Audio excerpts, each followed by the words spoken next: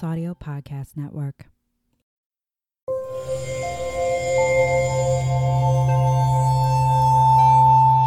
Part of the Boundless Audio Podcast Network.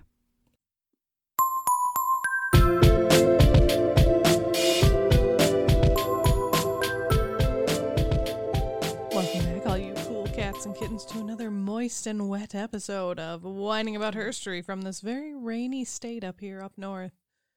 This is a podcast where we talk about women's history and women that you probably haven't heard of, but definitely should have, while drinking probably way too much wine. I'm Kelly. And I am moist and or wet. That was so, I'm like, oh, look at Emily's face.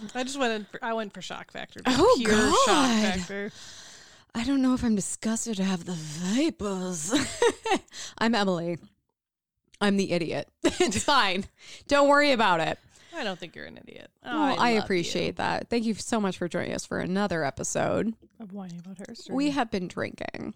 Only a little. That's where I am right now. I mean, that's where we both are. So strap in and strap on, mofos, because it's getting weird. Emily has something to talk about before we get into it. Okay, so before we get into anything, we have some pod business that I've neglected to actually talk about for the last 3 episodes because I'm just so excited to cover these women.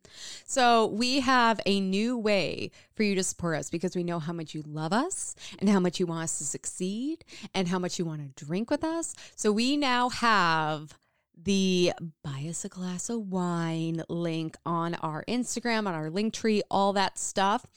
You can find us at www.buymeacoffee.com/WAHpad. Here you can buy us a glass of wine. We will give you a shout out, especially if you have I don't know if you have a profile or a business or something, or a fellow podcast that you really want us to shout out. You can buy us 1, 3, or 5 glasses of wine, and we will cheers in your honor, and we will shout you out, and we will love you for fucking ever. And it's the closest we can all get to drinking together right now, because sometimes you just gotta drink with your bitches, all right? That's me. Yes. I'm the bitch. Kelly is the bitch. And sometimes I am the bitch. And by sometimes, I mean constantly. But yeah, you can find that on our Instagram, on our Facebook, all of our links, or you can go directly to www.buymeacoffee.com/WAHpad.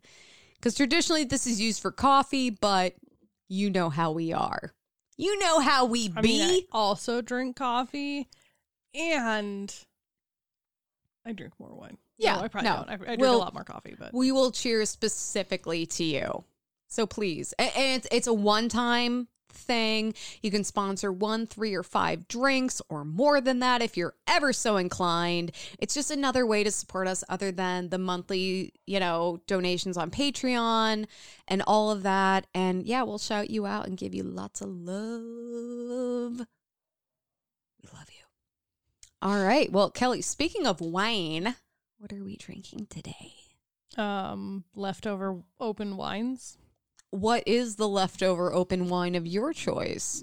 Emily is drinking the Akiyoshi from last week, the Cab Sauv, and I'm drinking the Moulin de Grassac, or the Gulheim. The Moulin Grand Sac? Yep. Great. Are you sure that's okay to still drink? No. I'm concerned. It was a screw top. It was sealed.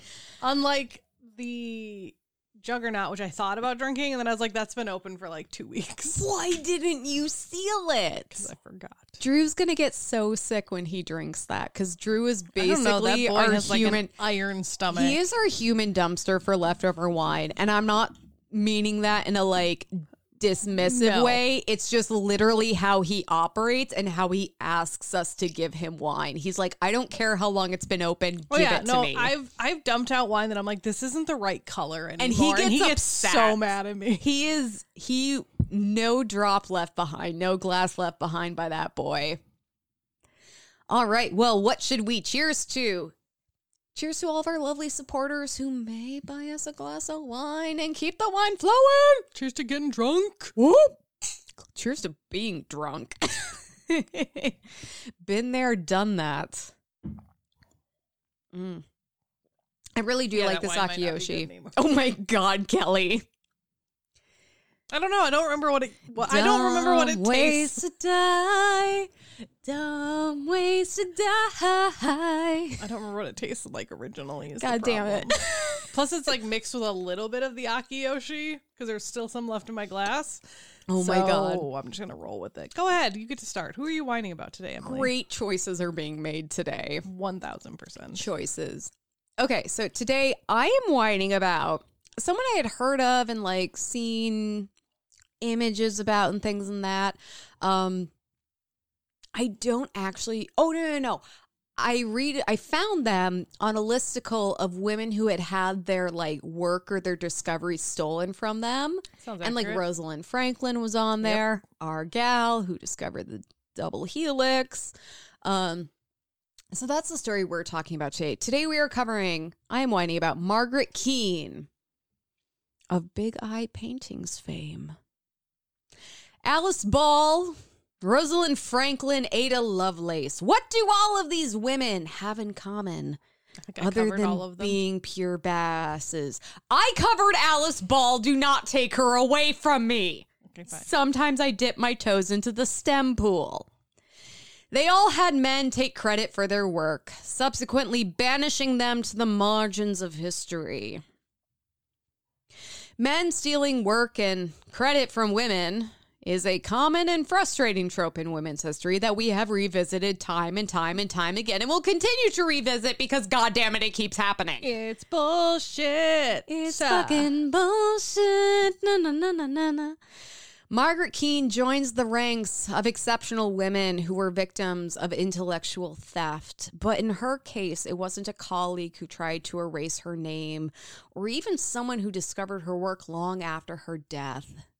Oh, God, what was it? It was her own goddamn husband. Yeah, we've had those people before, too. You know what? That was going to be so dramatic. You're like, we've been there. We've done that. Let me have my drama. No. Margaret Keane was born Peggy Doris Hawkins, which, like, great name. Peggy Doris Hawkins. Yeah. I love it. I love the last name Hawkins, too, because it reminds me of Treasure Island. Not Treasure Planet. Also Treasure Planet. So she was born on September 15th, 1927 in Nashville, Tennessee. So we're back in Tennessee, but there's no race massacre this time. Thank you, God. When Margaret was only 2 years old, there still was, just not in this story. Not in this specific story. When Margaret was only 2 years old, she underwent surgery on her ear, during which her eardrum was permanently damaged. And to cope with the hearing loss, Margaret learned to pay close attention to people's eyes, watching them for cues to amplify what they were saying. So she got really good at reading faces because she couldn't rely on hearing, and she found that eyes were the most expressive part of the face to, pick up what the person was laying down, if you know what I'm saying. So this focus on eyes would become a staple in her artwork. It would become the most identifying feature of her artwork later on. Margaret started drawing and painting as a child, and some of her early drawings were of angels with massive eyes and floppy wings. And at first I thought that was weird, but I also remember vividly in kindergarten drawing angels because I went to Catholic school. And I remember drawing little feet on them and having my teacher tell me angels don't have feet, and me being like, what the fuck? I don't understand the anatomy of an angel. Yeah, it depends on which version of an angel you're looking at. Like, here's the thing. The teacher was kind enough to tell me there were no feet, but not kind enough to tell me an angel was actually made of like 1,000 eyes or whatever. Anyway. She enrolled in the Watkins College of Art, Design, and Film and completed her first oil painting when she was 10 years old. So she enrolled in this college and completed her first oil painting when she was 10 years old. Wow. The painting was of two little girls with giant eyes, one crying and one laughing.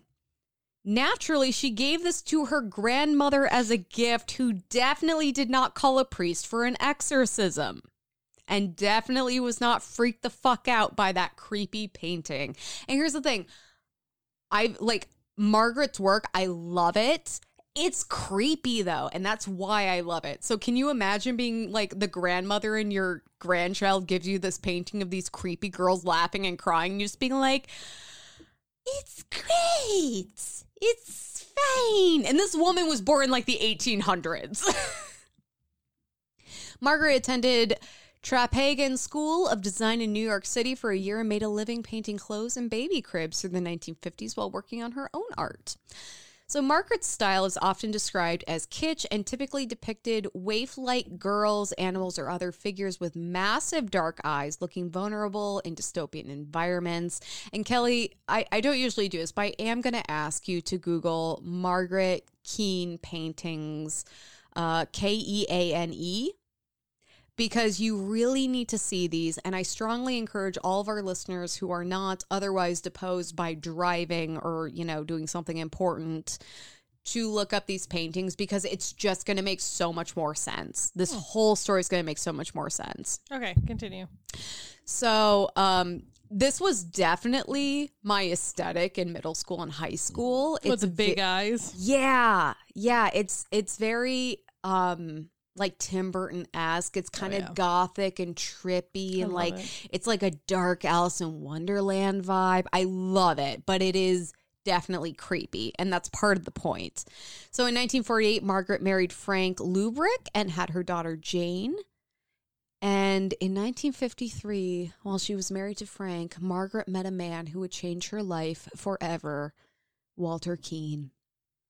A little bit about Walter.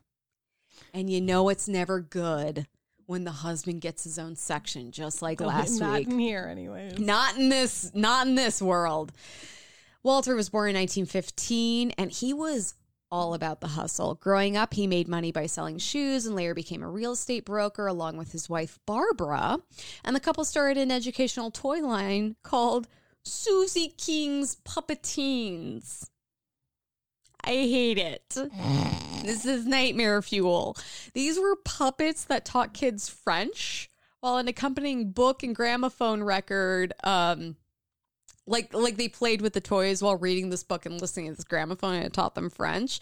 It was sold in high-end stores like Saks Fifth Avenue. So these are like high-end. These are high-end creepy toys. Valid. Yes.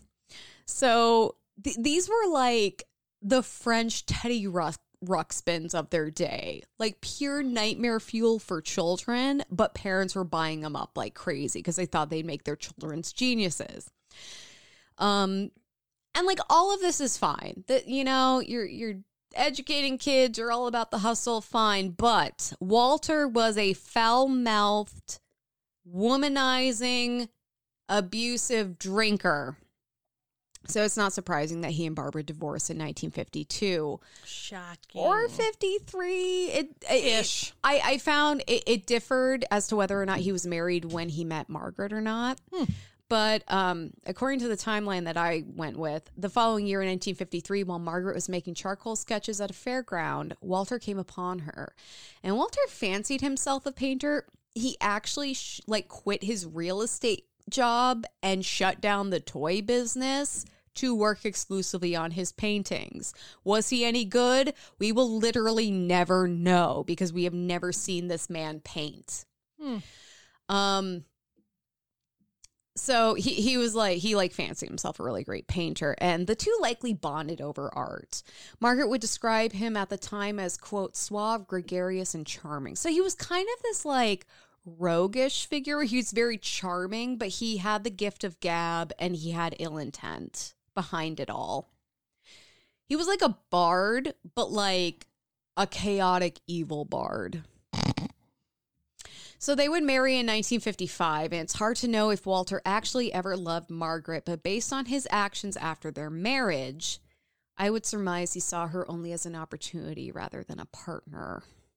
Gross. Walter encouraged Margaret to focus solely on her art and persuaded her to lock herself in the basement studio to paint. He then began marketing and selling Margaret's quote-unquote big eyes paintings as they would become known, because obviously that was the most prominent feature, these big-eyed waifs or vulnerable-looking figures. Margaret was spending 16 hours a day churning out painting after painting. It was laborious, but the demand for Margaret's work only grew. What she didn't know, though, was that Walter wasn't marketing Margaret's work. he was marketing it and selling it as his own. Of course. God damn it. According to Walter, he was a great artist. Again, we have no idea because, like, I couldn't find any of his work. I couldn't find anything that could reliably be credited to him. And his wife, on the other hand, was the dabbling amateur. It was easier for Walter to perpetuate this lie because Margaret would sign her paintings simply as Keene, their joint last name. And even later on, like in a lot of the publicity surrounding these paintings and Walter, like she's in a lot of the photos, but she's definitely portrayed as like the oh, she also likes art, but I'm the artist. Like she also paints, but I'm the painter. Like he's the focus on everything, and he's claiming her work as his own. Walter Everett, the hustler, started appearing in local newspaper and television interviews, eventually gaining national attention. Art critics were not fans of the Big Eye paintings, with one describing Walter, which was really Margaret, as, quote, the painter who enjoys international celebration for grinding out formula pictures of wide-eyed children of such appalling sentimentality that his product has become synonymous among critics' definition of tasteless hackwork. That was a mouthful. Here's the thing. Tasteless tact work. Hack work. Oh, hack work. Tasteless. Sorry, there's not a T at the end of that word. Hack work. So basically, it's like, it's the same kind of thing over and over in different ways. And I'm like, I'm not making a direct comparison, but it reminded me of Lisa Frank, where it's like art critics would probably not give that art a second glance, but it was hugely successful commercially. And you can't say it wasn't good art. Fucking rainbow leopards and dolphins? That was the 90s. Fuck off.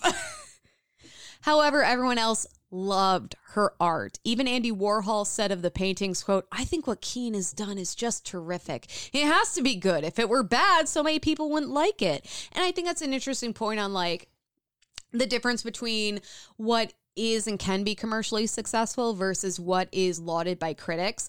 Nothing is necessarily right or wrong. They're different. And it's like, is one more valid than the other? Like, is critically acclaimed art better because the public doesn't get it? Or is it commercially acclaimed art is better because the public, it's more accessible? There is no answer. Art is subjective. Anyway. Of her own work, Margaret would say, quote, some people couldn't stand to even look at them. I don't know why, just a violent reaction. But so many people really love them. Little children love them, even babies. So eventually I thought, I don't care.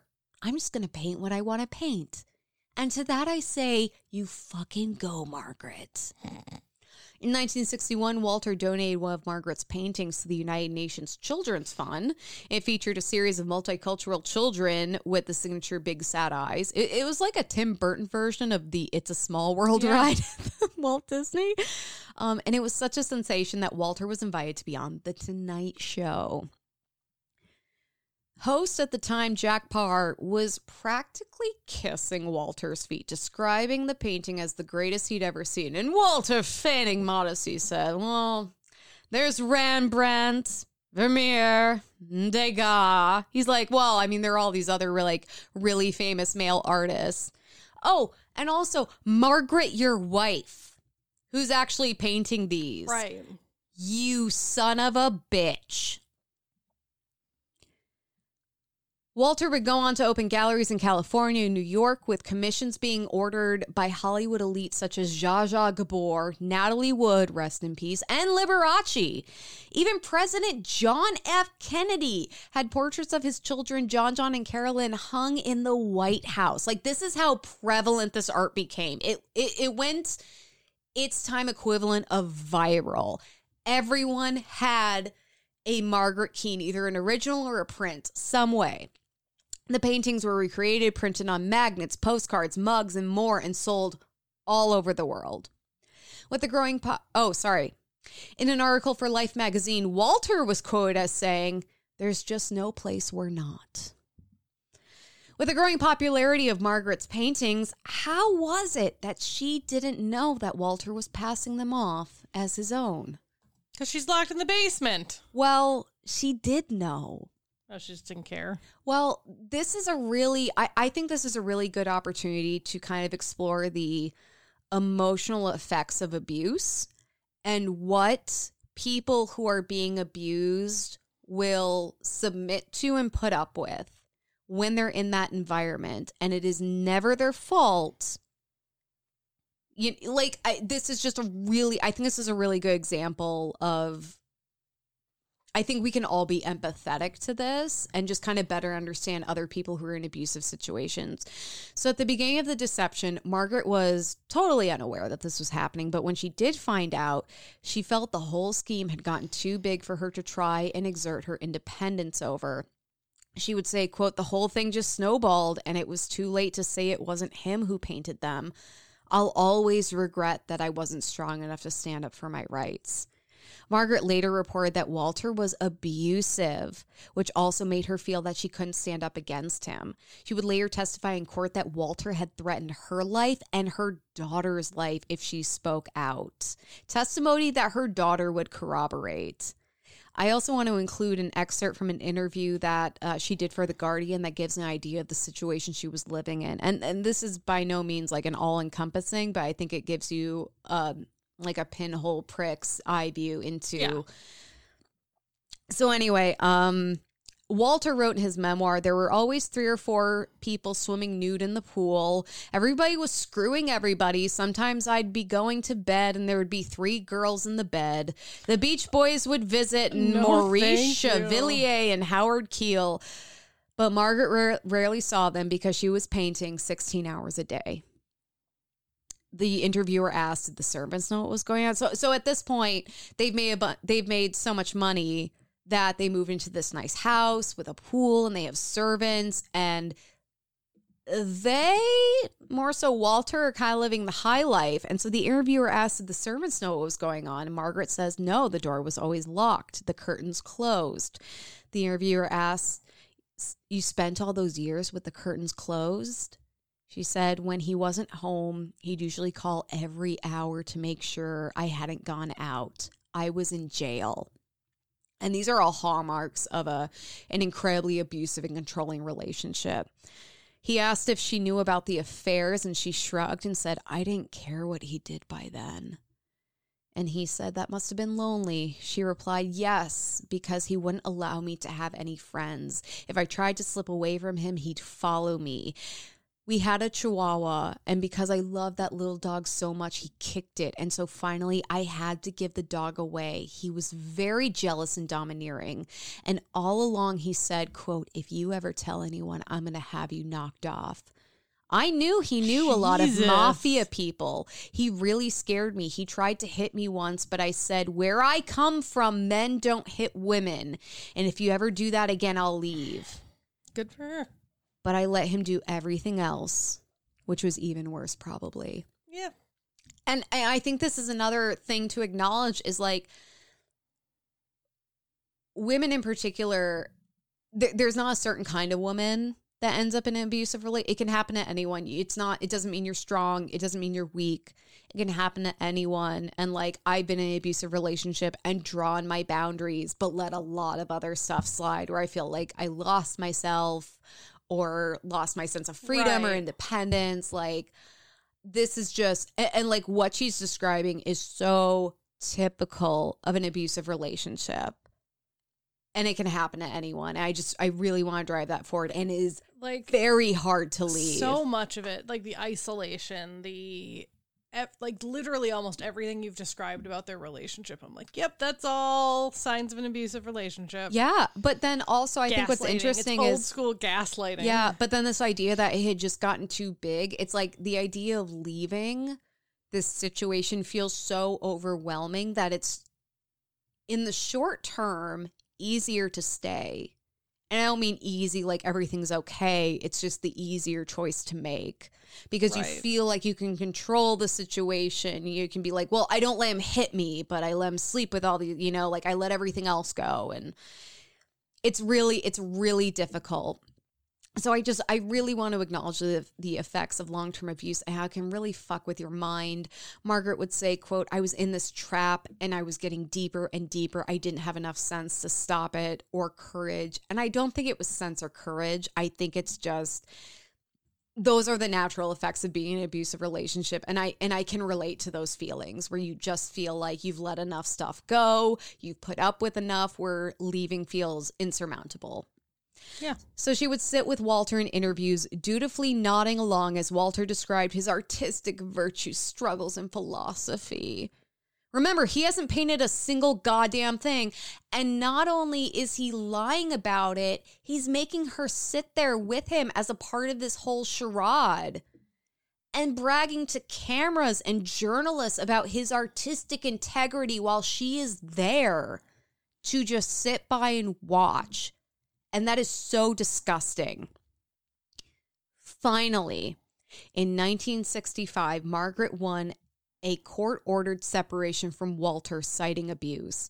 This wasn't the end of their relationship, however. Before the separation, Walter and Margaret had made a secret deal that she would keep painting and he would keep selling the paintings as long as she received a share of the profits. Because up until this point, she got jack shit. Yeah, she got to move in the fancy house with the servants. Not that she got to enjoy any of it because she was in the basement painting 16 hours a day. And I just imagine that, like, Margaret just saw this as her cost of freedom. She's like, I have to get out of here at any cost necessary. And she was obviously willing to, continue to sacrifice herself to get out.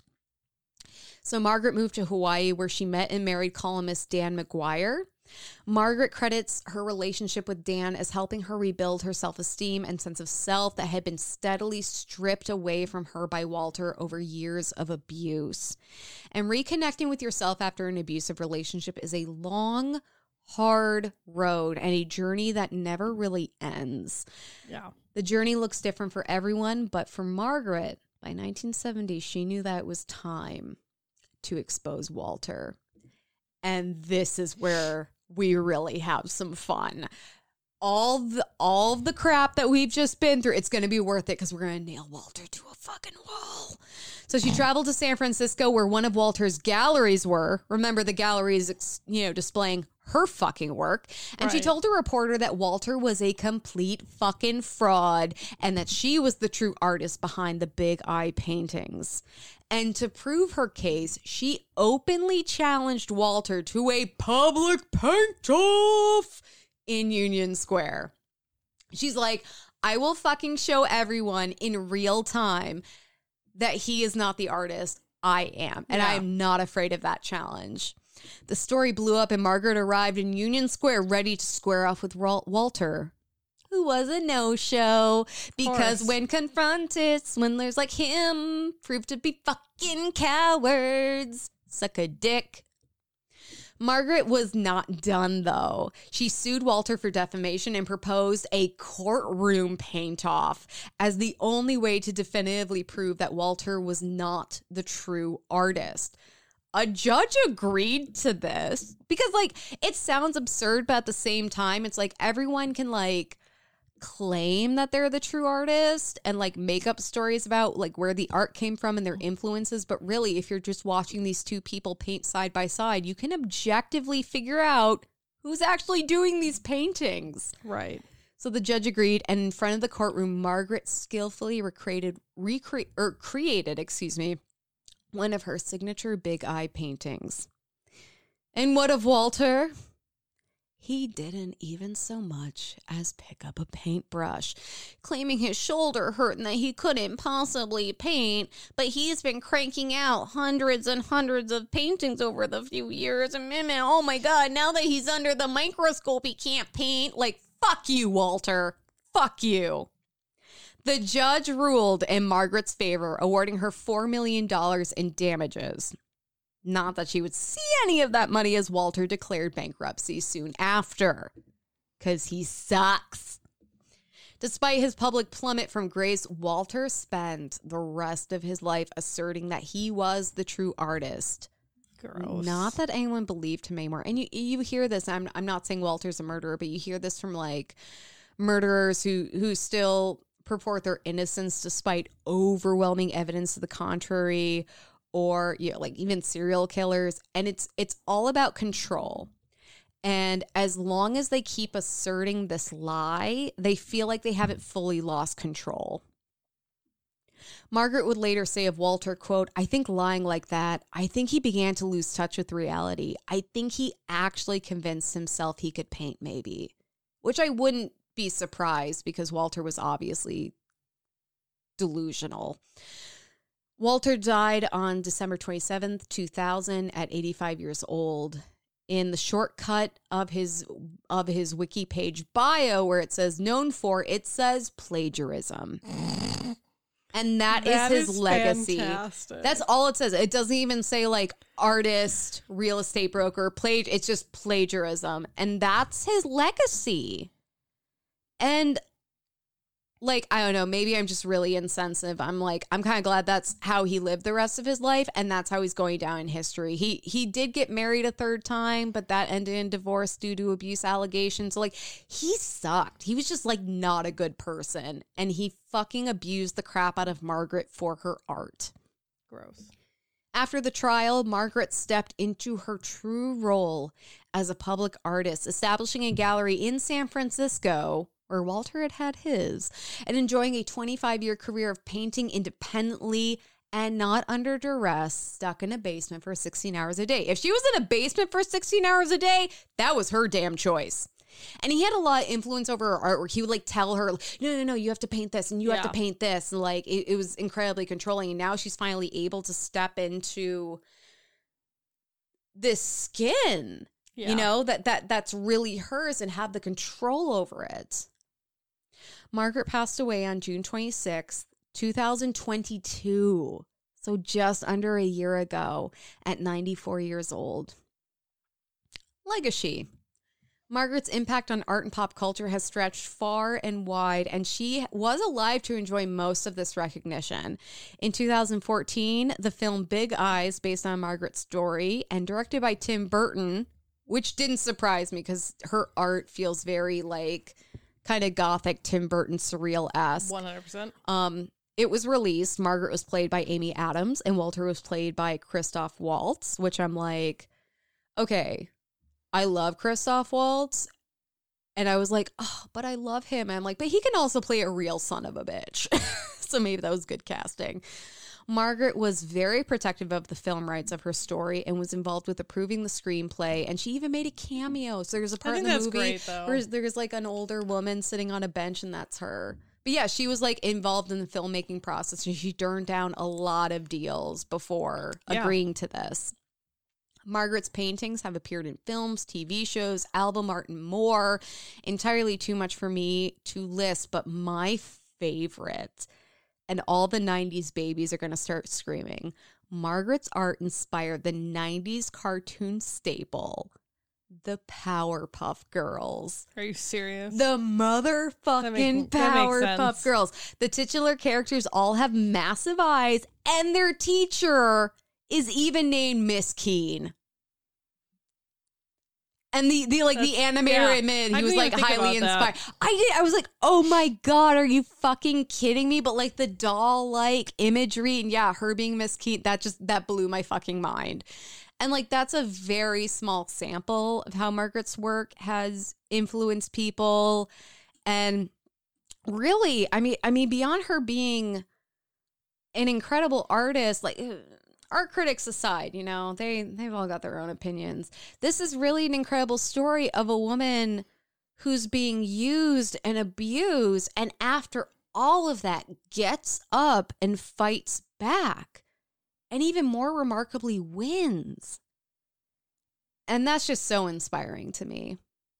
That is. Like, and she overcame so much. Well, and she wouldn't have probably been recognized in her lifetime had she not fought back. Like that movie, Tim Burton's movie that really kind of reinvigorated interest in her story, that only came out in 2014. Which now I realize is almost 10 years ago, which makes me feel old, but still, you know what I mean? It's just, it's really incredible. It's really incredible. But yeah, that's the story of Margaret King and the Big Eye paintings. Hey guys, we know times have been tough lately for all of us. And during hard times, it can be difficult if you don't have anyone to talk to, or it can be hard to talk about certain topics. Being alone with your thoughts can be isolating. This is why we are sponsored by BetterHelp. BetterHelp offers licensed therapists who are trained to listen to and help you. Talk to your therapist in a private, online environment at your convenience. BetterHelp is customized online therapy that offers video, phone, and even live chat sessions with your therapist, so you don't have to see anyone on camera if you don't want to. Thank goodness. There is a broad range of expertise in BetterHelp's 20,000 plus therapist network that gives you access to the help that may not be available in your area. You just fill out a questionnaire to help assess your specific needs, and then you get matched with a therapist in under 48 hours. That is Amazon fast. Then you schedule secure video and phone sessions. Plus, you can exchange unlimited messages, and everything you share is completely confidential, just like with an in-person therapist. You can request a new therapist at any time at no additional charges. If you want to talk to someone about your mental health, you can get a 10% off your first month at betterhelp.com/herstory. That's BetterHelp, HELP.com/herstory. So your uterus must have been glowing when you were writing this, because I also covered an artist. God damn it, Kelly. And I actually had to go back because one of the men mentioned in my story is from episode 11 when I covered, oh my God, what was her name? Hold on, let me look it up again. Camille Claudel. One of the men from that story reappears. Is this the guy whose grave I want to piss on? I think so. I mean, we have many of those. I hate him. Okay, can I just say, like, okay, that's a deep cut, episode 11. But I remember Camille Claudel's story and how upsetting it was. And I think, like, it's not that any of the stories that we covered before that weren't upsetting, but that was one of the first ones that you told where I was really like, this is such an injustice against a human being. Like, it was the name hard. came up in my research, and I was like, where the fuck do I, like, because it was like giving me a visceral reaction. Like, I read the name, and I was like, why do I suddenly feel like sick to my stomach? I see photos of her face and I just get really sad because she deserves so much better, and she didn't get it. And I'm glad we're acknowledging her now, but seriously, go back to listen to episode 11. That Camille Claudel's deep cut. It's a name that we should all know. It really is. And her story another artist that got fucked over by people. It's really incredible. In good ways and very bad ways. Right. Yeah, I remember that was one of the first stories where I was like, this is why we're doing this. Right. Because a lot of these women did not get justice during their lives. Right. And my story is similar. No one outright steals my person's work. She's just overshadowed by men. Mm-hmm. So I'm covering Gwen John. Oh my God, Gwen! That's my mom's name. There are no bad Gwens. She was born in Haverfordwest, Wales. Haverfordwest. One word. Haverfordwest. She was the second of 4 children to Edwin and Augusta.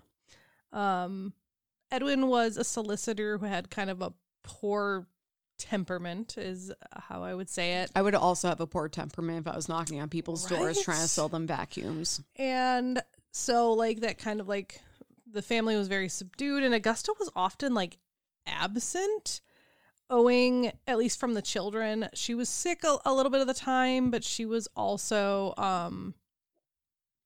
just kind of gone, and her sisters, who were really, like, stern and strict and stuff, would often come and, like, run the household and the children in her stead.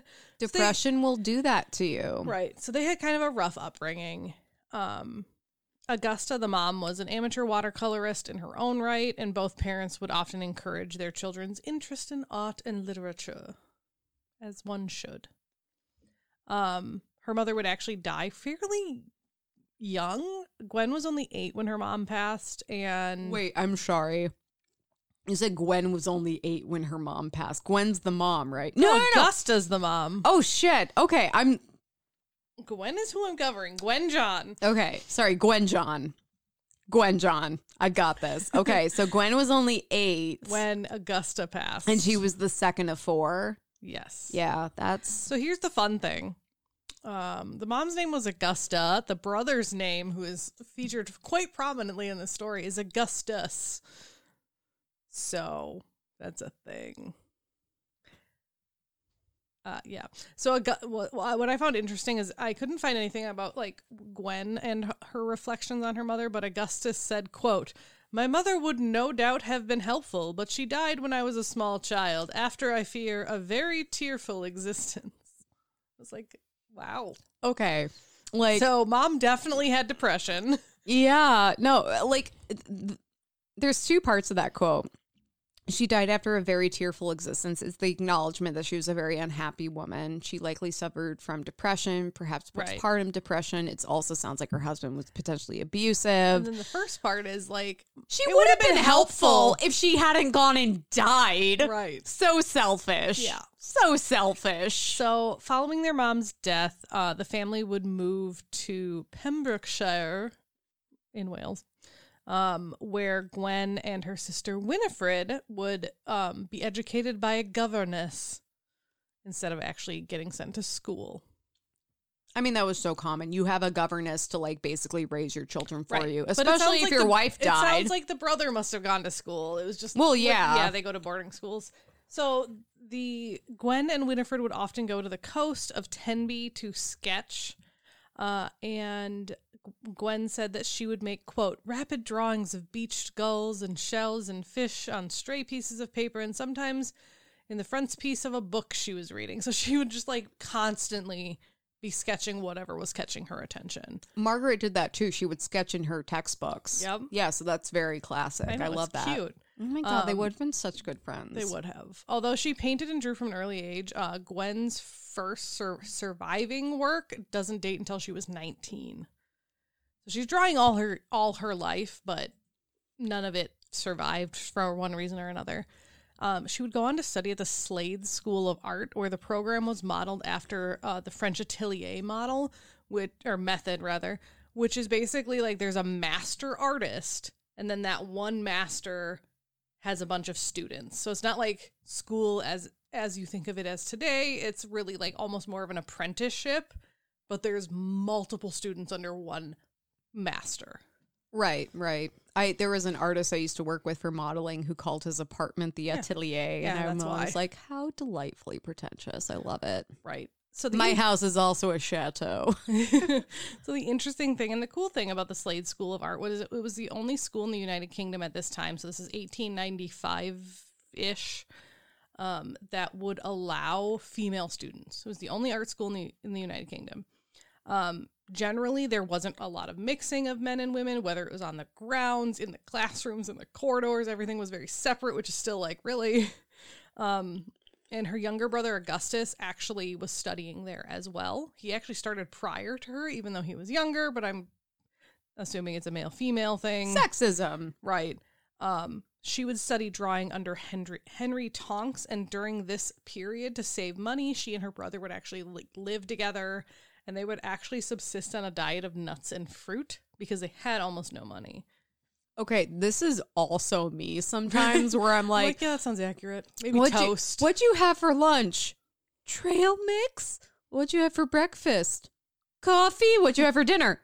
Trail mix? Toast. Emily, stop just eating trail mix, dummy. Right. She would go on to develop a close relationship with a woman named Ida Nettleship. I love that name. Who her brother would go on to marry, which I'm like, aw. I hope they were best friends and they bitched about him behind his back. Oh, 100%. Or to his face. Yeah. The way we maybe bitched both. to Justin. Yeah. So at this time, she also was in a relationship with a man who happened to be her brother's friends named Ambrose McAvoy, who that whole thing turns into a story of its own, which kind of interweaves with this story, like her relationship with Ambrose throughout her life. So we'll put a pin in that for right now. Just remember that name. How can you forget Ambrose McAvoy? I know, right? It started out happy and it didn't end the best. She would go on to actually do pretty well at Slade, and she would actually win the Melville Nettleship Prize for figure composition in her final year. She did a lot of figure drawing. Oh my God, I love her. I could have modeled for her. And she also did like a mix of like figure drawing, landscapes, and like rooms. It's very interesting if you like look, and she did cats too. She talks about how like drawing animals and drawing people is basically the same, and I'm like, that's interesting. Okay. Is Gwen my mom from another life? Because this is all so appropriate. Also, funny. like, was her friend, you said it was like the whatever Nettleship Award? Yeah. Was her friend? I don't know. I didn't look into it. Okay, doesn't matter. So Slade students were encouraged to copy works of old masters in London museums. That was actually a very common thing in art schools back then. It was basically like just make reproductions of the masters. Well, because you couldn't Google that stuff and use references. Right. You know, it was like, hey, let's copy from the best of the best. And you can kind of find your way through that map. Yep. So a lot of Gwen's early paintings are much more quote unquote traditional, with like very subdued colors and transparent glazes. And you can kind of like see a change in her older works. So even as a student, her brother's draftsmanship and personal glamour made him a little bit more of a celebrity, in contrast to Gwen, who was much quieter, and her paintings were very subdued. The interesting thing, or at least thing I find interesting, is Augustus really, really admired his sister's work, because I think he felt like, oh, you know, you can be quiet and graceful, whereas I have to put on this show for people to pay. Are you looking at the picture of the cat? I am. I googled her, and like her the work. Fourth picture that shows up. It's called John's cat or something. There's a picture of a cat. It's so cute, and like the cat has this wild, like super cute face, but also like it might kill you at any minute. Right. I'm like, oh my God, it's Arthur. I just want to say, Emily was making a face for like a solid 2 minutes before I acknowledged that I knew she was looking at the cat. I was trying not to interrupt your flow, but this fucking cat. Anyways, so Augustus, like I said, admired his sister, but he was really worried about her because she often neglected her health. So he urged her to take, quote, a more athletic attitude to life. Which I'm like, I don't know what that means. That is actually contrary to the popular belief, where it's like, oh, if women aren't feeling well, they should literally be sedentary. She refused his advice, and honestly, throughout her life, there's a lot of disregard for her physical well-being. She was sick a lot, didn't take very good care of herself, didn't make sure she was eating enough, etc. In 1898, she would go on to visit Paris. For the first time. She would go back to Paris quite often, which makes sense. That was a really big art. Stop staring at the cat. Pay attention to my story. Okay, hold on. Let me go. First of all, I want to print off this picture of the cat and hang it in my house. It's so cute. It's like a calico, isn't it? Yeah, but it reminds me of Arthur because its face is like so cute, but also like, I might come and fuck your life up at any moment. Okay, can I continue now? Yes. So she went to Paris. I wasn't saying anything. I was just like, my eyes were tearing up, okay? She would study under James McNeill Whistler at Academia Commune. She's in France. I don't know how to do a French accent. There are also paintings of her with cats in her lap, so I completely left that Google image page. So she would return to London after a year, and would exhibit her work for the first time in 1900 at the New English Art Club, as fancy as that sounds. During this time, her old beau, and I think they were still seeing each other at this time, just from what I read, Arthur McAvoy, or Arthur Ambrose. Apparently his first name is actually Arthur. Arthur! So I'm just going to call him Ambrose. McAvoy. Don't ruin Arthur for me. Yeah. Arthur is truly good. So during this time, he became engaged to Mary Edwards, and, quote, an awkward period ensued with Gwen still living at the McAvoy home in Bayswater. So obviously, like, they must have still been seeing each other when he got engaged to this other person, because she was living at their home. Have you ever heard of, like, people who they split from relationship or they get divorced, but they're living together, and so there's that weird period where they're still living together. That's this, except he gets engaged to someone else. Here's where it gets a little better or a little worse. She continued living there while Ambrose and his new fiance, or wife moved somewhere else. Oh my I'm God. like, that's awkward. So after a few years, she would travel back to France, this time with Dorelia McNeil. We need to bring that name back. Second awkward fact, she would later become her brother's second wife. So she's just really good friends with all the people her brother marries. Okay, wait. I can't tell if she's just becoming good friends with like the women that her brother brings into her sphere, or if his brother is aggressively fucking through her entire friend list. Because when they traveled to France, that friend was not even like on the brother's radar. They would get married much later. He's got like the top 10 friend list on there, and he's like, check. Oh, Dorelia, your time has come. I do like that name, though. I love that name. So what I think is kind of cool I feel like this would be us if we were artistic and went to France. We're not artistic, so it won't happen. But if we were, this would be us. So Gwen and Dorelia landed in Bordeaux, France, and then just kind of like walked with their art equipment. They intended to reach Rome, but they didn't really they didn't bring a ton of money with them, so they would sleep in fields and earn money to eat and stuff along the way by just like setting up their art equipment, making sketches, selling them, and then continuing. They only made it as far as Toulouse. I'd have to look up a map of France to see how far Bordeaux and Toulouse are. That's and then one of the cats in the Aristocats. It all comes back to cats. And then how far like Rome is. So I don't know how far on their journey made it, but they did not make it all the way to Rome. Here's the thing. If I was confident I wouldn't get murdered doing that, I would try it. Right. So she would return. So she would return to England and then return to Paris again with Dorelia a few years later. And she would become an artist model, mostly for female artists. But during that same year, she would begin modeling for sculptor Auguste Rodin. Rodin? Yeah. Or Rodin? Rodin. No. We figured this out. Oh, yeah, that's how you pronounce it. It's spelled Rodin, but it's Rodin. Because fucking French. And now we're back to Camille. I actually like listened to that episode. I was like, God damn, we call him Rodin the entire it's time. Rodin. I'm like, I think it's Rodin. Auguste Rodin. He's for anyone who's not aware, he's a famous artist who did The Thinker and was a dick. The Thinker. He was terrible. Which was a small part of like the gates to hell, which were really the gates to his bedroom. Right. Yeah, he was an asshole. There's a good chance he stole some of the artwork from other people. It's a whole thing. Yeah. Listen to episode 11. But she would briefly become his lover because that's kind of what he did. After being introduced by a woman named Hilda Flodin. Rodin would use Gwen as a model for a muse in his unfinished monument to Whistler, another person. And she became like obsessed with Rodin. Again, it's very common for this man. It makes me kind of mad. Well, I'm sure he was very charming. He was a great artist, and he's giving these female artists attention and validation that they're not getting from anywhere else. Right. So she would be like on and off obsessed with this guy for the next 10 years, as documented in thousands of letters to him.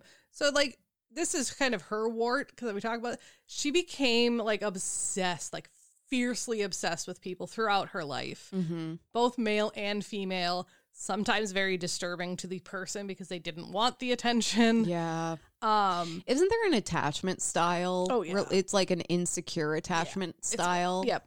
Yeah. And Rodin, despite he did have genuine feelings for her in the beginning, but because she was so obsessed, he eventually resorted to using like concierges and secretaries to like provide that buffer so he didn't have to deal with her anymore. Which, okay, like to be fair, yes, he was an asshole and she was being a bit much. But yeah, if you don't feel comfortable around someone, like I get that. Like I've ghosted people because I'm like, we're not doing this and you're creeping me out. Right. So during this time in Paris, even though she was obsessed with Rodin, she would still meet a lot of the leading artists at the time, including Matisse, Picasso, Renier, basically a whole bunch of them. Renier. But kind of after this, she kind of made a bunch of developments in her art, and she put a lot of effort into her art and worked a lot in solitude and kind of like withdrew from all this, not necessarily public, but like making other friends in the art world. She found living quarters in Meudon, a suburb of Paris, where she would actually remain for the rest of her life. So this time she went to Paris and she did not come home. As her affair with Rodin drew close to the end, Gwen sought the comfort of Catholicism. Shocking. I'm sorry. You use comfort and Catholicism in the same sentence, and it broke my brain. That's how she worded it. In 1913, she was received into the church. I don't even know what that means. Baptized, Probably. Confirmed, donated enough money. Her notebooks during this period include a lot of meditations and prayers, and she wrote of her desire to be, quote, God's little artist and become a saint. Yeah. I also kind of had the dreams of becoming a saint when I was really young. I didn't, but I was going like, to Catholic all of school. the saints get murdered horribly. But it was always for, like, I kind of, at that time. It was like for their devotion. But at that time, I could almost understand why people like find honor and value of dying in war, because it seems like such a good deal. Right. So she also wrote during this time, apart from wanting to be like a saint in God's little art, she wrote, quote, as to whether I have anything worth expressing, that is apart from the question. I may never have anything to express except this desire for a more interior life. She's like, I just want to be alone. Okay, that's how I read it. Valid. But also, you know, she's like, I want to do the things that I feel are important, that, you know, make me feel like I'm doing the right thing. And actually, I'm not, it seems like she's looking for outward validation, and a devotion to faith is kind of a way for her to have that outward but also inward validation. Like, it's not coming from a person, it's coming from God. Right. Which might actually be a bit healthier than being obsessed with some asshole. So during the same time period, she decided she was done exhibiting at the New English Art Club and would instead just kind of gain a patron instead. Like, instead of exhibiting at an art institute, she gained a patron named John Quinn, who is an American art collector. And from 1910 until 1924, so 14 years, he purchased the majority of the works that she sold. He was like solo funding this woman. Well, that was kind of the way to do it at the time. Like, you get a few really wealthy patrons who are kind of obsessed with you, and you're golden. And his support allowed Gwen to be able to work as a model and be able to like have her fully devote herself to her work. She didn't have to worry about anything else. She would still participate in exhibitions like kind of frequently, but not as much as she would. But her perfectionism kind of made her not exhibit as much, because she was just like, I'm not good enough, or she wouldn't finish her pieces in time, like whatever it was. She called it her perfectionism. She struggled a lot to do the exhibitioning versus like a patron where she would just make something and he would be like, yes, I love it, give me it. Okay, this is incredibly relatable, and a lot of the artists I know struggle with this, and there's one in particular. T, I'm talking to you, get your shit out there. So she said, quote, I paint a good deal, but I don't often get a picture done. That requires for me a very long time of a quiet mind and never to think of exhibitions. Yep. Yeah. I mean, I get that. Like, she needs to focus on it and think about it, and without the pressure of performance. Right. The interesting thing was she like had this perfectionism, but her attitude toward her work, like when she did finish it, was very confident. She once went and viewed a Cézanne exhibit of watercolors. He's a very famous artist, and she actually was like looking at his work and went, yeah, these are good, but I prefer my own. I'm like, Jesus. Oh my God. Right. Well, I wonder if like her perfectionism didn't necessarily come from a lack of confidence. That might have been part of it, but also like, I know I can do better than the greats, and I need to. Yeah. But that's a tall order. So, kind of as she was settling in Paris, or not, well, I guess it's a suburb of Paris, France, she would start painting for the Dominican Sisters of Charity and would begin a series of painted portraits called Mère Pusapin. Mère on the wall. Who's the Pusapin of them all? which was like the founder of their order. And so like it was a kind of a series for her. And these paintings were based on prayer cards, established a format for her. It was the female figure in 3/4 length seated poses.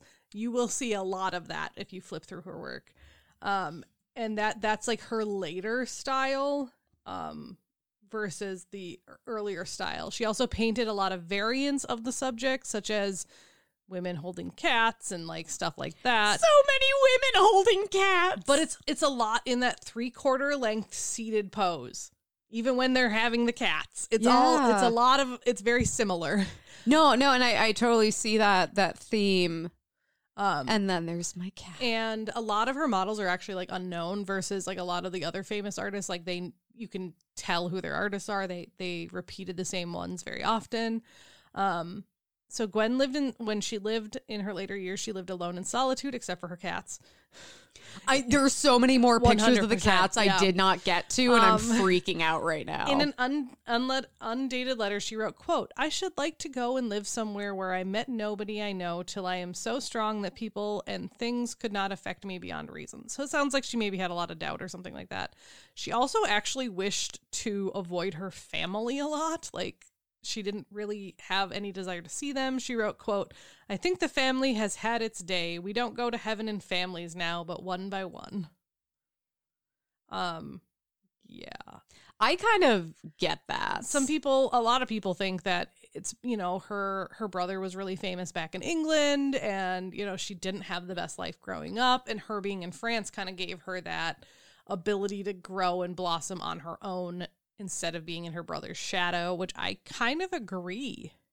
Well, and I totally get it, because as someone who's had to, who feels very close, like I feel very close to my parents, but there are large sects of my family that I'm like, right. I don't like you and I don't love you and I don't have to. Like, right. Just because we're somehow related doesn't mean you're a part of my life and you're a part of my story and my destiny. So like, I get that sense of separation, because really you don't have to love your family. You don't even have to like them. Right. So, according to an art historian, she was actually viewed as like the more ruthless and dominating of the siblings between the two of them, and it was rare that she didn't get what she wanted. And I could also see it being very hard to live under his shadow, especially if you are the more dominant personality. She would go on to exhibit in Paris. Eventually, in 1919, she would exhibit at a salon and would exhibit regularly there. Until she started becoming even more reclusive and would paint less. She actually only had one solo exhibition in her entire lifetime, and that was in London in 1926. That was that same year she decided to fully move to Paris and not come home. So I just think that's very interesting. Later that year, in December of 1926, one of her old friends would die, and she would meet and seek religious guidance from a neighbor, Jacques Maritien, and she would meet his sister-in-law, Vera, who she would form her last romantic relationship with, which would last on and off for about 4 years. There's a little bit more story to that. Vera wasn't necessarily desiring the relationship, and Gwen was very, not like forceful, but like persistent. So Gwen's last work is a drawing made on March 20th, 1933. And there's no evidence that suggests she drew after that. She didn't die. She eventually died, but she didn't die then. There's no, if she made any paintings or drawings or anything after that date, one knows where they are. That's the last recorded painting. Right. It was 6 years later that she wrote her will and then traveled to Dieppe, where she would collapse and was hospitalized. She would die 8 days later and is buried in John Ball Cemetery. And it is thought that she just wasn't eating and wasn't taking care of herself, basically, and just died due to ill health and lack of food. It was also very easy to die back then. Like exactly. There was a very low margin of error for taking care of yourself. Right. But I don't know. I feel bad because it sounds like she was not a very happy person. Right. She was a great artist. you know, but it sounds like she was always looking for something that she couldn't quite find. And she was looking for it in other people, in faith, in her art, in, you know, validation for her art. And it just feels like she never quite found it. So I don't know, her story almost feels like it ended prematurely because there's no conclusion. It's just, well, she just kind of lived and then she died. She lived, she painted, she struggled, and she died, which is actually probably a better representation for a lot of artists at that time. Yeah. So just on her art, she wrote a lot about her art, and one time she said, quote, "I think a picture ought to be done in one sitting or at most two. For that, one must paint a lot of canvases probably and waste them." Her surviving work is a lot less than a lot of other known artists. There's only about 158 known oil paintings. There's a lot more drawings than that. Yeah. But there's only 158 known oil paintings, which rarely exceed 24 inches in height or width. So, like, she stuck to small canvases. The majority of her paintings are portraits, though she did paint still lifes and interiors, and she wrote, quote, "A cat or a man, it's the same thing, and it's an affair of volumes. The object is of no importance," which I think is interesting. So many cats. Right. And like I said, you can kind of tell, like, there's a shift in her earlier works where it's a much more traditional, thin glazes, muted colors. She still uses a lot of muted colors in her as she grew older. Her later works. But she uses a lot of, like, thicker paint, and there's a lot more, like, mosaic style touches and stuff like that. Her subjects are generally anonymous females, like I said, seated 3/4 length, with their hands on their laps, or cats. Hands on their laps with cats. Right. One of her models that we do know who she was a woman named Jeanne Foster, and she wrote of Gwen, quote, "She takes down my hair and does it like her own. She has me sit as she does, and I feel the absorption of her personality," as I said. So basically, a lot of these women, she's like, this is me. She's almost doing a self-portraiture through other women. Yes. You know, it's funny because some of these poses, there's one of a woman, like, she's clothed, but she's reclining. And I'm like, I've literally done that pose. Like, that's very, like, figure drawing-esque. Right. So, as I mentioned, there's not many, like, paintings left. However, her drawings number in the thousands. She did a lot of sketches and brief watercolors of women and children in churches a lot, like, in her later years. And unlike her oil paintings of solitary women, her sketches and watercolors often depict their subjects from behind and in groups. And like I said, in addition to the paintings of her cats, she also made many, many sketches from her cats.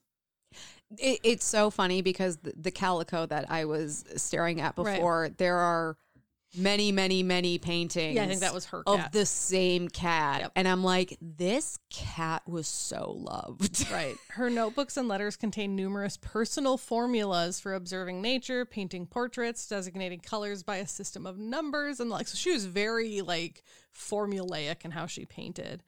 Their meaning is lost. Like, a lot of what she wrote, it doesn't make sense to people outside of her, but they reveal that she really had this, like, need for order and stuff like that. Which makes sense because it sounds like her childhood was incredibly chaotic. Her father was volatile. Her mother was unreliable. Right. You know, she really had to make it on her own and kind of choose her own path. And she's kind of bouncing from person to person that she's clinging to who are also volatile. Right. So, though while she was alive and through much of her life, Gwen was overshadowed by her popular brother, who tended to do a lot more vivid and assertive work versus her much more subtler and, like, quieter work. A lot of opinion now tends to view Gwen as the more talented of the two, including Augustus himself, actually, because he was quoted as saying, quote, "In 50 years' time, I will be known as the brother of Gwen John." So he's like, no, there's one day that people won't remember who I am. I'm just going to be her brother. I actually think that's really supportive. Like, he doesn't sound mad. He's just like, yep, that's a thing. No, I think when you were talking about this and saying it up, I thought he was going to be an asshole. Oh, no. When I first started, like, doing the research, I was like, God damn it, is he going to steal her work? But it really sounds like he was doing his own thing, and he really recognized her skill and her ability. Right. So I didn't mention a ton of her partners. I mentioned some on and off, but I just want to point out that throughout her life, Gwen was attracted to multiple people of both sexes. As I said, it really started with Ambrose McAvoy, who she was on and off obsessed with until he got married to someone else. And then it was Auguste Rodin, who she viewed as her great love among, I mean, so many women viewed him as that. It just still makes me sick to my stomach. Yeah. But she also had a number of same-sex relationships. While at Slade, she developed a passion for an unnamed woman that it is detailed in her journal, but it's never we don't know who it was. Her brother also describes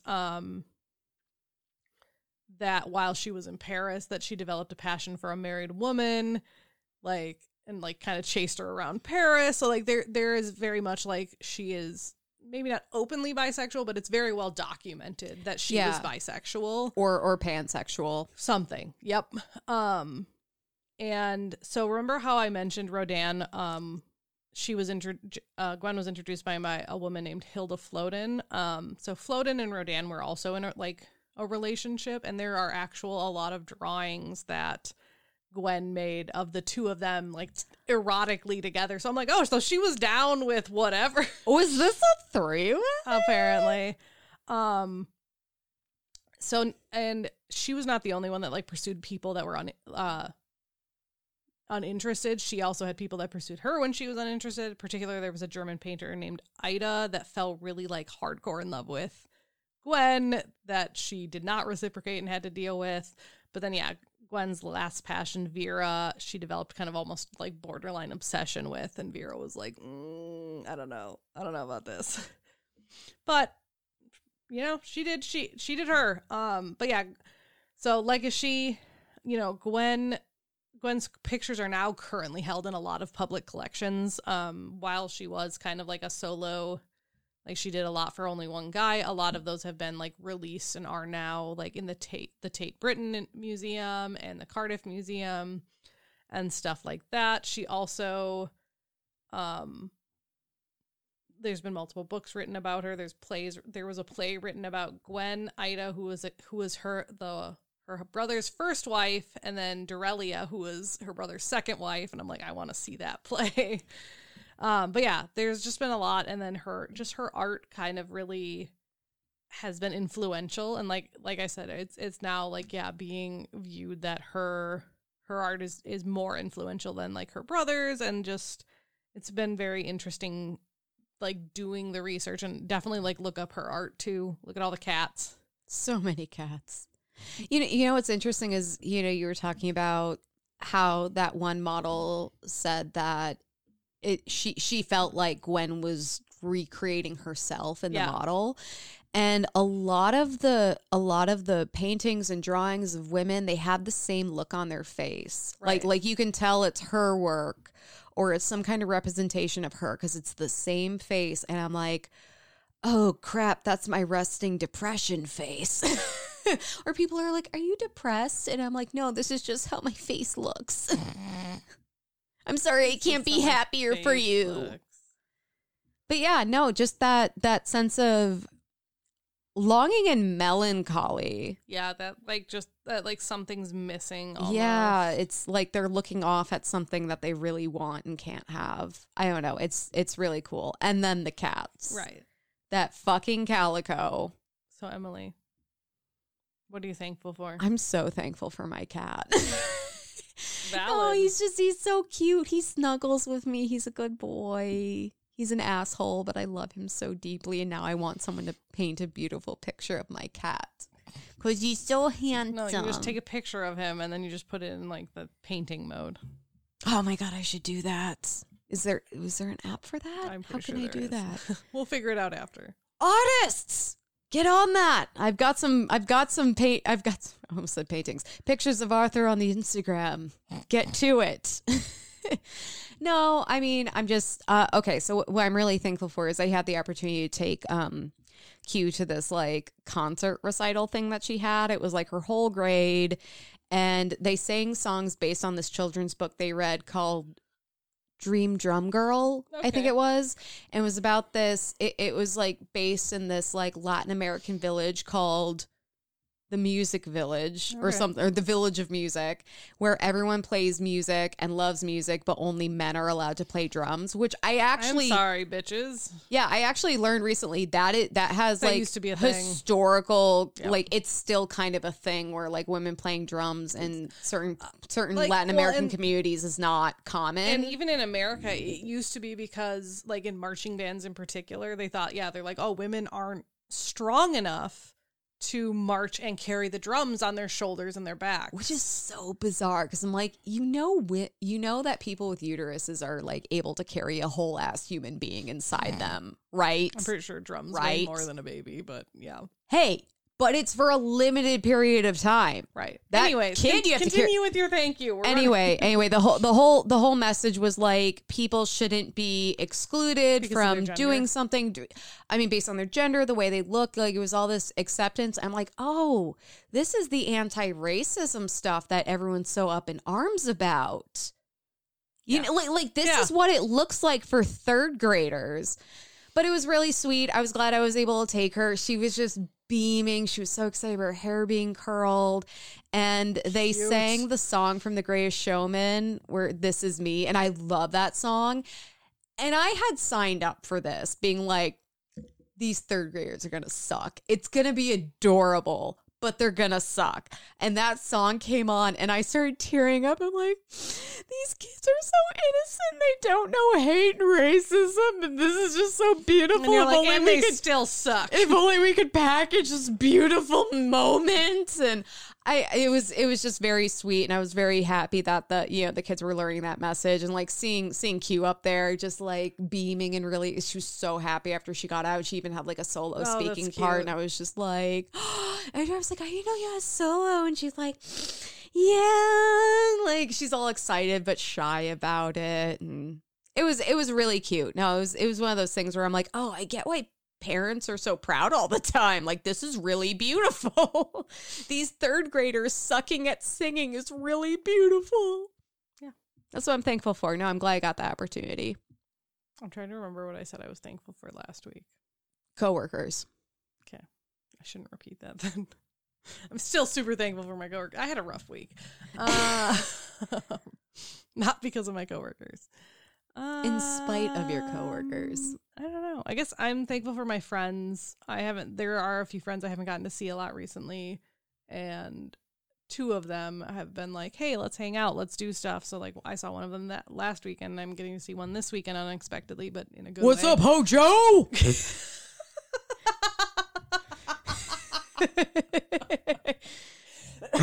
He's definitely not in the house right now. Oh, and he definitely did is. not hear that. Hojo! I'm surprised the dogs aren't like freaking. They probably are. They know. They know. Yeah.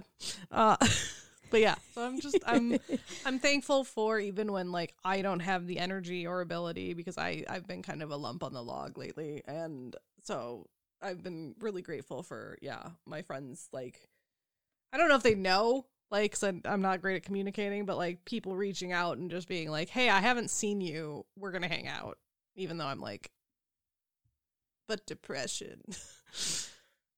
Depression is real. Yeah, it is. It's a real bitch. Well, I'm really glad to hear you say that, because I really kind of thought you hated me up until now. And now I realize me bugging you to hang out all the time is actually welcome. Yeah, So it is. great. Good to Also, know. I found gray hair in my curls this morning. It's been a day. Oh my Lord. I've thought I found that Oh, before. And no. like, here's the thing. It's like 6 strands, but the way they like curl with the rest of my hair, it's like super fucking obvious. And I'm like, good thing I have a hair appointment next week. I was like, I guess I'm dyeing my hair. Here's the thing. Like, I've known people who have like gone gray hairs. I'm like, what's the big deal? You still look great. But then I thought I found one, and my heart sank into my vagina. It's different when it's yourself. I was like, oh no. I was jokingly really mean to one of my coworkers because I mentioned that I found gray hairs, and then she was like, look at my hair, and I'm like, yeah, but you're so much older than me. She's not that much older than me. I'm so thankful for my coworkers for allowing me to emotionally abuse them. She knows what kind of week I had. God damn it, Kelly. I love you so much. All right. Well, thank you so much for listening to another episode of Whining About Herstory, especially if you're old with gray hairs. Like you me. fucking grandmas and grandpas and grand peoples. Grand peeps. Like us on Facebook at Whining About Herstory, Instagram at WAHpod, and then also you can buy us a glass of wine at buymeacoffee.com/WAHpod. Our Twitter is WH_pod. Our website is whiningaboutherstory.com, where you can find our coffee link. You can find our merch. You can find our Patreon. You can find pictures of Emily's cat and all our other animals. Did you and put ourselves. pictures of Arthur on there? I don't know. I will. Look on our if Instagram. I post everything Yeah. on there. Like, if I have a healthy I know, bowel it's- movement, it's- I'm like, it's- Instagram! It's super funny because, like, our Instagram is, like, all Emily. There's, like, nothing about my life on there. Post pictures of your dogs. They're so cute. All right, we love you. Post pictures of your gray hairs. They're so No. cute. Rate us 5 stars wherever you listen. Post pictures of your gray pubes. They're so cute.